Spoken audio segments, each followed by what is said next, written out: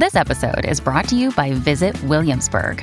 In Williamsburg, Virginia, there's never too much of a good thing. Whether you're a foodie, a golfer, a history buff, a shopaholic, an outdoor enthusiast, or a thrill seeker, you'll find what you came for here and more. So ask yourself, what is it you want? Discover Williamsburg and plan your trip at visitwilliamsburg.com.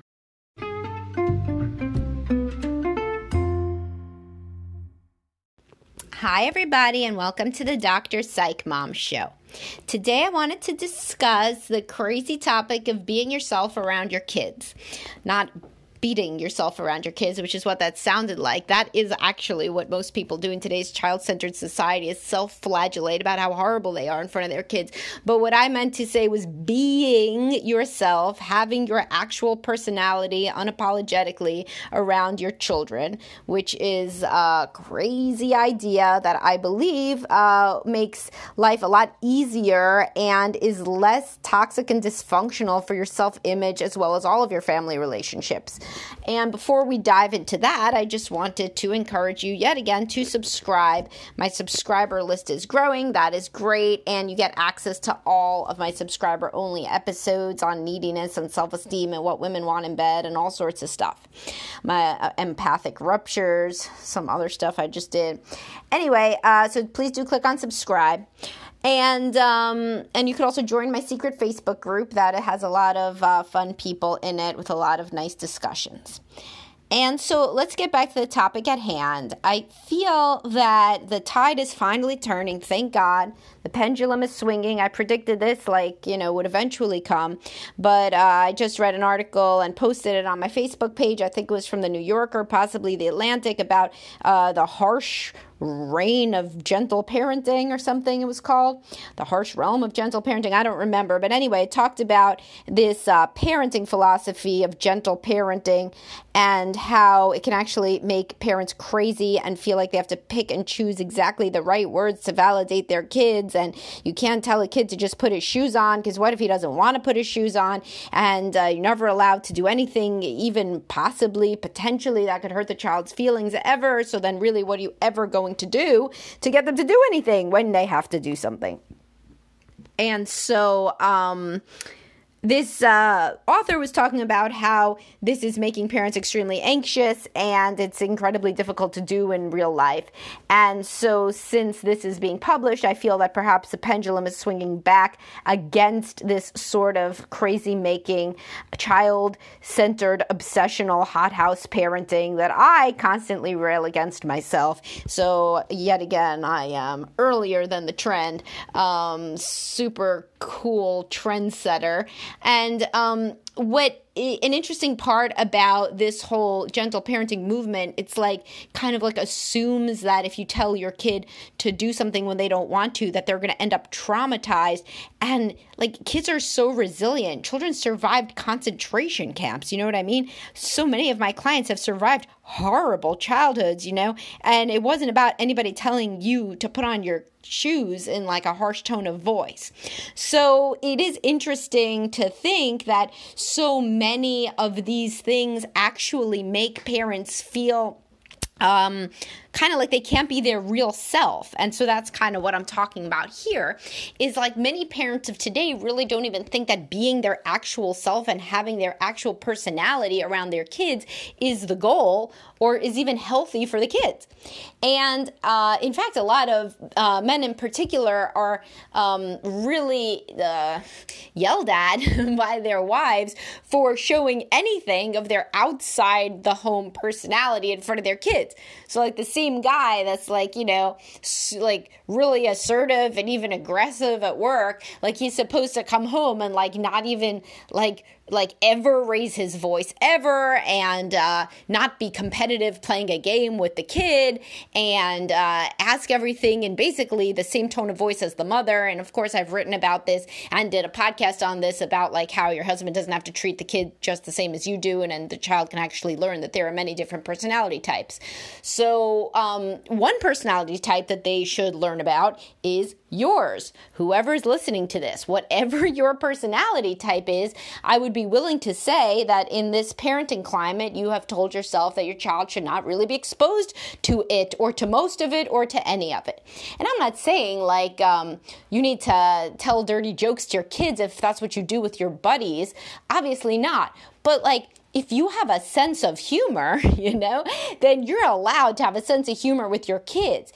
If sometimes you tease friends, sometimes you could tease your kids in obviously a developmentally appropriate way. But, there are... Not everybody has the affect of a preschool teacher or a nun or something, and this like a beatific benevolent presence that only thinks of the child and smiles and is interested in child activities despite not being a child, which is, rare, honestly.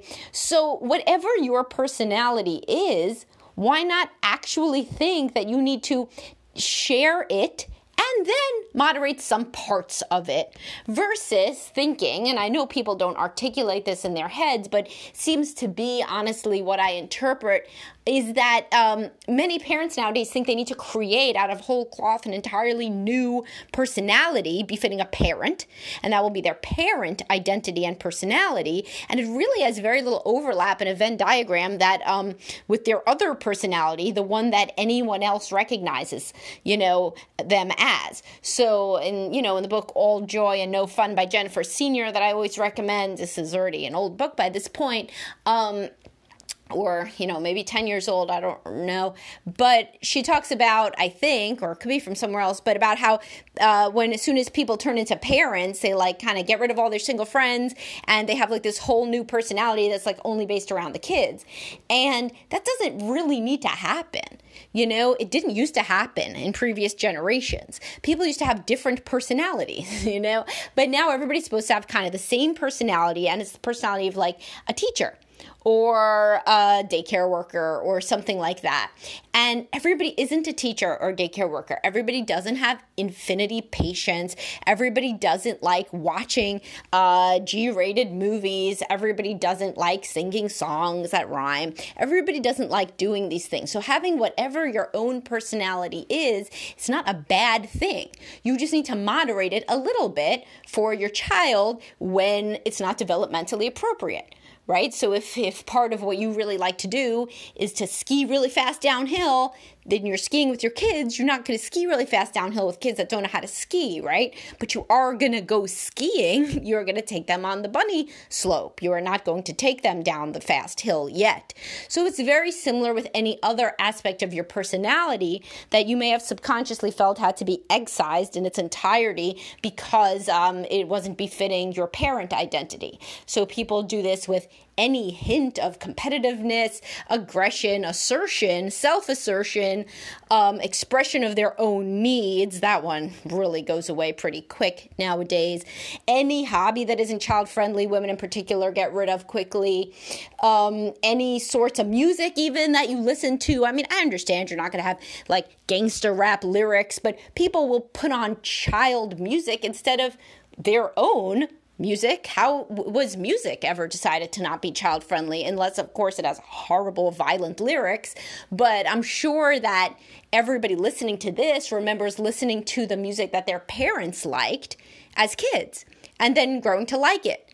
But now people, many, many more people only listen to what the child likes. And the child likes something that probably neither parent really likes. And so then why would the child get to choose that all the time, or possibly even any of the time in the car when the child is not driving? The parent needs to be listening to what they want because they are doing the work of driving, perhaps. So even this has kind of gone away. And people have deferred more and more to what the child wants, which I discuss frequently, but also taking away parts of their personality that don't cohere with the idea of what a parent identity is supposed to look like. And this really makes you feel really tired all the time because you're always changing your personality. It's kind of like being in a service occupation where you have to be smiling all the time. It's like being a waitress. And and you can't be energetic when you're also simultaneously trying to squash whatever parts of your personality could potentially be construed as less than ideal for your child. And so it makes parenting very tiring. It makes it feel like something you need constant breaks from or you're going to die because you never get to really feel natural. You don't feel natural around your own kids. And you don't feel like the things that you go to say, and this is particularly true for adult children of dysfunctional families who don't have an automatic default. When they go back in their mind, they don't have something that like, oh, I'll just say what mom always said. It's like, well, hell no, I know what not to say. At least I know one thing not to say. It's what mom always said. But they don't know what to say. But instead of defaulting to whatever they would say to anyone else, another adult, as they have been doing for X amount of decades, they have like no idea what to say because there's no overlap between thinking of your child as and thinking of other people. The child isn't supposed to be just like a person you hang out with. Of course, they're not just a person you hang out with. I'm not an idiot, right? They're a person you love, a little person that came out of your body or your partner's body that you love to hang out with and sometimes hate to hang out with. But they are still just a person. They're just a family member. And it's really different to start to think about your child as just another family member with whom you can have your same personality. I talk about this in my article, Tell Your Kids About Your Work. Many people don't tell their kids anything about their work. I have people who have the most fascinating jobs. Their kids don't know shit what they do at all. People who are like high up like science, medicine, law. The kid literally knows one word, lawyer. That's what they do. I'm talking about kids who are like 8 years old. I'm not talking about a 3-year-old. That's pretty good if your 3-year-old knows lawyer. It's not so good if your 8-year-old only knows lawyer. Like, do they not know any of your, like, what you do, like your clients? Obviously not confidential material, but something that's interesting that could make them understand you better. This certainly is a part of your personality and something that you should discuss for many reasons that I discuss in that article. Helps your children be proud of you, understand about the value of hard work, lots of things. But anyhow, besides work, there are plenty of other aspects of you. Kids love to hear stories about when you were their age. They love to hear stories about when you were any age that isn't your current age, any time before they were born, anything before they start remembering. They really love to hear things about what you think, your motivations. But parents don't think that this is like part of the, acceptable repertoire of things that they could talk to their kid about. The acceptable repertoire, from what I could tell, seems to be things about what happened to the child that day or that are coming up in the near future. That is so boring. How many times can you ask a child what happened to them that day in school and them tell you nothing? And then you're supposed to even get creative. Oh, well then, how was art with Miss Smith? Man, I don't even remember the name of the kid's art teacher, but you're supposed to remember it and you're supposed to ask about the individual kids in the class like you don't have enough kids of your own or people in your own life and your own work. And then you got to remember it and all of this different stuff. Like, yeah, it's good if you're the kind of person who can remember all of that and is interested in it. But if you're not, then you could talk about other things that are interesting with your child too. Things that you want to talk about. Things about topics that interest both you and your child. And if you're somebody who says that there's nothing, that's just because you haven't been thinking of this as a possibility even. So there's no interest that you have that you're excited about that cannot possibly excite your child. Just the idea of a parent being excited and enthusiastic and wanting to share something can make a child excited and enthusiastic and want to share something. My son asks me all the time, and my daughters to a lesser extent, but because he is more interested than they are, but they'll still ask, how is the market? Because I follow the stock market. So they'll ask about that. right? They'll ask about how my clients were, or what I did if I went out, with either a friend or with my husband, about what we ate and what we did. So, your children are super interested and curious about your life if you act like yourself. And if you act enthusiastic about yourself and your life and your interests, then they will join your enthusiasm. If you act vaguely apologetic about anything that you do, think, or have ever experienced that is unrelated to what a prototypical child would find interesting, then you are doing yourself a disservice and a disservice to your children as well. They already know how to be children. They don't need you to tell them how to be children or to join them constantly in their activities, which they could do with other children. Even only children can do that on play dates and so forth. And of course, as an only child myself, I believe you really need to have a lot of play dates. Most parents of only children understand this. But then you can also do many things that you enjoy too. Like your child can read a book next to you while you read a book that you like. You don't always have to be reading a book to your child, especially after a certain age. You can be reading the same book. By the time they get up to any middle grade author, you can, if you are going to read a book with them, you get to pick at least half the time, and then you can discuss the book with them. So there's many books of, that are super interesting as you get especially into middle school and up, and even before that, Matilda, Roald Dahl's, all his books, loads of them. I mean, lots and lots of books that you remember from when you were young, all of your favorite books.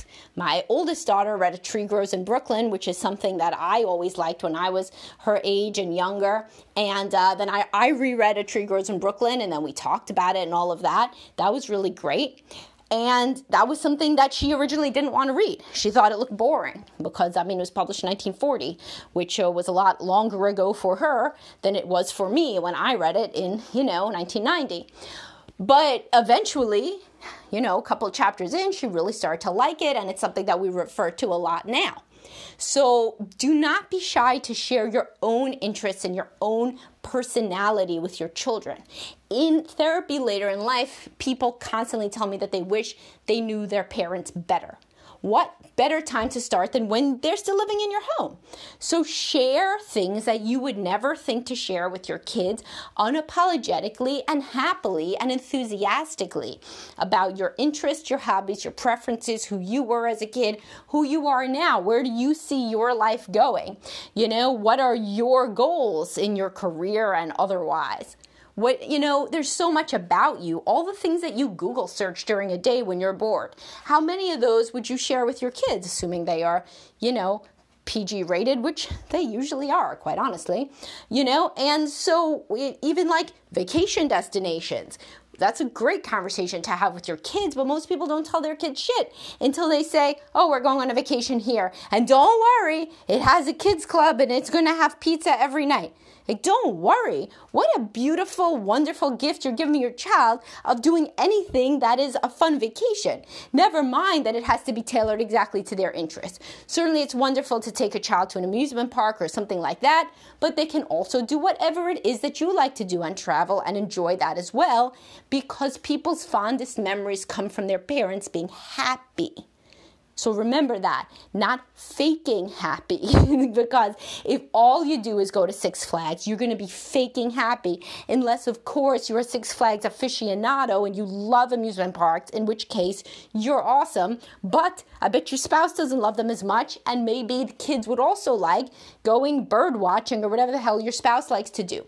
People's fondest memories of their parents when they recount them in therapy are doing things that their parents loved and introduced them to. Not a kid coming home from school saying, I learned how to make these bracelets out of rubber bands. You want to do it for the next 25 times that we hang out? And the parent being like, sure, while they secretly fantasize about just taking all the rubber bands and throwing them out the window. So instead, they remember things like when my dad taught me to fish, or when my mom took me to this museum exhibit that she loved, or when I went to, see this show with my grandma, or whatever it was. Usually people recount things that are what a parent liked and introduced the child to, thereby the child felt special to be into the parent's special orbit and understand more about the parent as a person versus just, and they have some nice memories too of like my mother would play dolls with me or my father would play ball with me. Sure. But the majority of people listening to this podcast already do that stuff. Don't forget all the other things where the child says, my youngest likes to go to the dump with my husband. It's the craziest thing. And he's not old enough yet to like throw things out at the dump when there's stuff from construction projects he can't get out yet. So we were talking about some real estate project or something. And then my son said, but so that if that's in 10 years, I'll be old enough to go to the dump and actually throw the stuff. So you never know what the kid is actually going to pick up on as something that they specially enjoy and that they consider a special privilege and a great part of hanging out with you. And if you indulge more of your own true self and your likes and dislikes and preferences and sense of humor and goals and aspirations and thought style, then parenting will no longer feel like parenting, but just like living your life in a liberating way around somebody who you are bonding to, your kid, in a way that doesn't always have to be so specifically delineated as parenting a child of X age, right? And wouldn't that be a relief? All right, so if this spoke to you, then please do share it with your partner. Use it to spark a discussion and subscribe. I'll talk to everybody soon.